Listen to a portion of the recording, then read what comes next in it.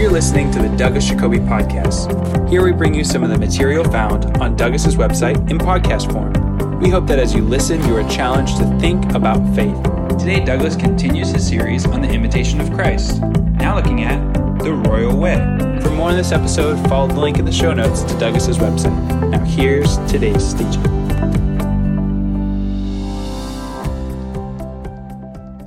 The Imitation of Christ, Podcast 4. The simplicity of the book's language and the direct appeal to the religious sensitivity of the individual in an uncomplicated way are perhaps the primary reasons why this little book has been so widely received and so deeply influential. That's from Britannica, commenting on the impact and appeal of the Imitation of Christ for 6 centuries now. And I think they are absolutely right. In our last devotion, we looked at taking up the cross, and we heard Kempis' challenge to us not to follow Christ for what we can get. We're not in it for what we can get, but what we can give. These thoughts are continued in the very next chapter, and we're moving from Book 2, Chapter 11, to Book 2, Chapter 12, which is called the Royal Way of the Cross. And so many scriptures are alluded to or cited in this passage. I'll read one of the primary ones right now. The message of the cross is foolish to those who are headed for destruction, but we who are being saved know it is the very power of God. But you'll find multiple allusions and quotes from Matthew, Psalms, Romans, John, Luke, Job, Acts, and they're all in the notes that come with the podcast. Let us begin. This seems a hard saying to many. If any of you wants to be my follower, you must turn from your selfish ways, take up your cross, and follow me. But do not fear, for the cross leads to heaven. In the cross is health. In the cross is life. In the cross is protection from enemies. In the cross is heavenly delight. In the cross is strength of mind. In the cross is joy of the Spirit. In the cross is the height of good deeds. In the cross is holy living.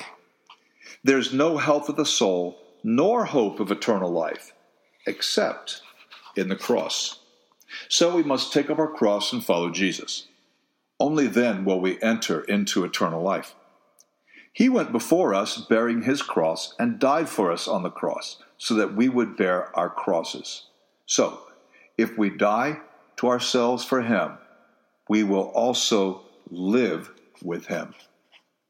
And if we participate in his sufferings, we will also participate in his glory. Everything depends on the cross, and everything is conditioned on dying. There's no other way to life, truth, and inward peace except in that way of the cross and of holy, daily self-sacrifice. Then, no matter what we seek or desire, we will find it. We will find no higher way above, nor safer way below than the way of the Holy Cross. So whether we suffer willingly or unwillingly, we take up the cross. Sometimes we will feel forsaken by God. Sometimes we will be annoyed with our neighbor, or more often, be frustrated and impatient with ourselves. Still, we cannot be delivered nor eased by any remedy or comfort. We must bear the cross for as long as God determines. He will allow us to suffer troubles without comfort, so we must submit ourselves fully to it. For by trials and troubles we will be made more humble. People do not understand in their own hearts the suffering of Christ so well as the ones who are suffering themselves. The cross, therefore, is always ready and waiting for us. We cannot flee from it. If we turn above, below, outward, or inward, we will still find the cross. We must yield patiently to it if we are to have internal peace and gain the everlasting crown. If we willingly bear the cross, it will bear us. If we bear it unwillingly, we will greatly increase the weight and make it a burden for ourselves. We must bear it. And if we refuse one cross, there's no doubt we will encounter another cross, far heavier. Don't think we can escape what no mortal has been able to avoid. Which of the saints in the world has lived without the cross and troubles and trial? Not even Jesus Christ, our Lord, lived 1 hour of his life without the anguish of his cross. And Jesus said, yes, it was written long ago that the Messiah must suffer and die and rise from the dead on the 3rd day. The whole life of Christ was a cross and martyrdom. So why do we chase after relaxation and joyous living? If we desire to avoid suffering, we're wrong. For this whole mortal life is full of miseries and circled with crosses. And the higher people advance in the Spirit, the heavier the crosses they will often find. The sorrow of feeling Christ's banishment increases with the strength of his love. But people who are afflicted like this are not without refreshment or comfort, because as they bear Christ's cross, they feel themselves becoming more Christ-like. For while they willingly submitted themselves to it, every burden of troubles and trial is turned into an assurance of divine comfort. The more their bodies are tested with pain, the more their spirit is strengthened mightily by inward grace. Often they are so greatly comforted that they begin to desire troubles and adversity. Because of the love they feel in suffering the cross as Christ did, they would not choose to be free from sorrow and troubles. This is not the natural reaction of humans. This is the grace of Christ. It has such power and energy in the weak flesh that what a human would naturally hate and flee actually draws them to the cross through the power of the Spirit. It is not in our nature to bear the cross, to love the cross, to bring our bodies into subjection, to flee from honors, to bear criticism meekly, to discipline ourselves, to bear all adversities and losses, and to desire no prosperity in this world. If we look inside ourselves, we will find none of this. But if we trust the Lord, endurance will be given to us from heaven, and the world and our bodily desires will obey our commands. If we are armed with faith, we will not even fear our adversary, the devil. We must suffer many trials and troubles to enter into the kingdom of God. And again, that was chapter 12 of Book 2 of The Imitation of Christ. The last sentence I read, we must suffer many trials and troubles to enter the kingdom of God, is, of course, from the book of Acts. It's Acts 14:22. And Paul is speaking to Christians. Yes, non-Christians enter the kingdom, but the kingdom is past, present, and future. And there are many passages in the Bible that show the kingdom is future. If we want to fully receive the kingdom, fully enter that heavenly kingdom, the way forward is through suffering and trials.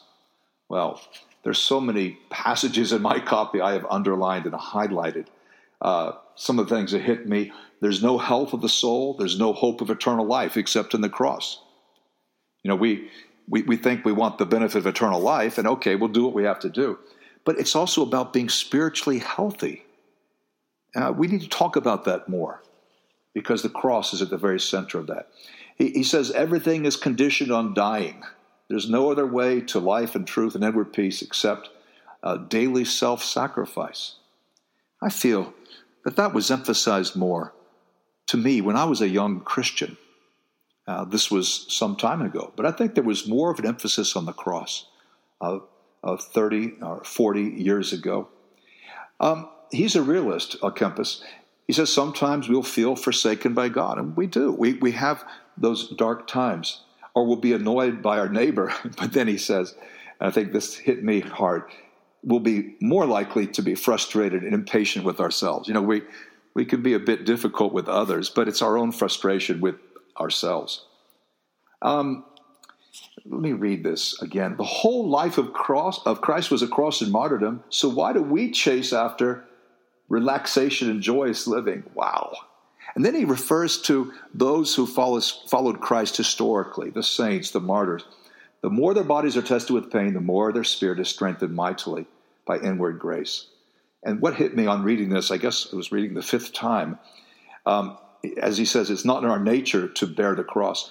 He says it's not in our nature to desire no prosperity in this world. It's not in my nature. It's not like it's my goal to be poor. So Akempis has identified so many things that tempt us. So some questions for application. And I had 3. Do I love pleasure, relaxation, and comfort? I guess how easily we get up in the morning tells us something about that. Do we, procrastinate? Do we take the easy way? So that's the first question. Do I love comfort and relaxation and pleasure? Second, am I a disciplined person? Do I aim to achieve the minimum, or is my life maximized for Christian impact? To really have an impact, we've got to be focused, not distracted by the world. We have people to talk to, people to share our faith with, Christians to mentor, family members to persevere with. Am I a disciplined person? Long ago, I saw that so many people who quit the faith, they lacked discipline.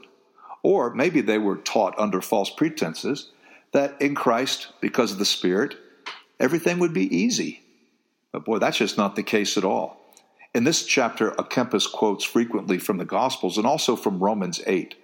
And so if you're looking for more, I would read Romans 8. Oh, the third question. In my personal pain, do I discern God's grace? So the suffering we go through is bittersweet. Of course it's bitter, but it's sweet because we have God's grace there. And these are encouraging words, even as they are challenging words. So, brothers, sisters, anyone listening to this podcast, let's push ourselves today.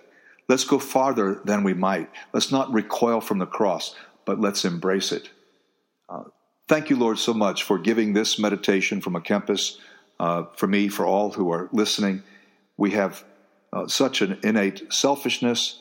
We want to offer that to you. Please help us to die.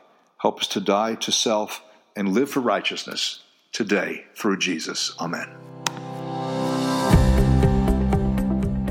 We hope you enjoyed Douglas's series on the imitation of Christ. For additional notes and resources, be sure to check out Douglas's website in the show notes. The website has hundreds of articles, podcasts, and videos for you to access for free.